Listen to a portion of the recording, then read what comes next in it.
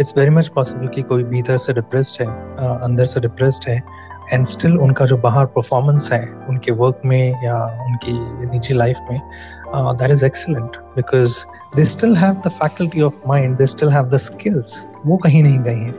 अंदर से numbness feel करना और परफॉर्म न कर पाना, ये दो अलग अलग चीज़ हैं। So only because somebody is performing well और dancing in a disco doesn't mean कि वो अंदर से भी खुद को हैप्पी फील कर रहे हैं या खुद को महसूस कर पा रहे हैं। Those are two different things.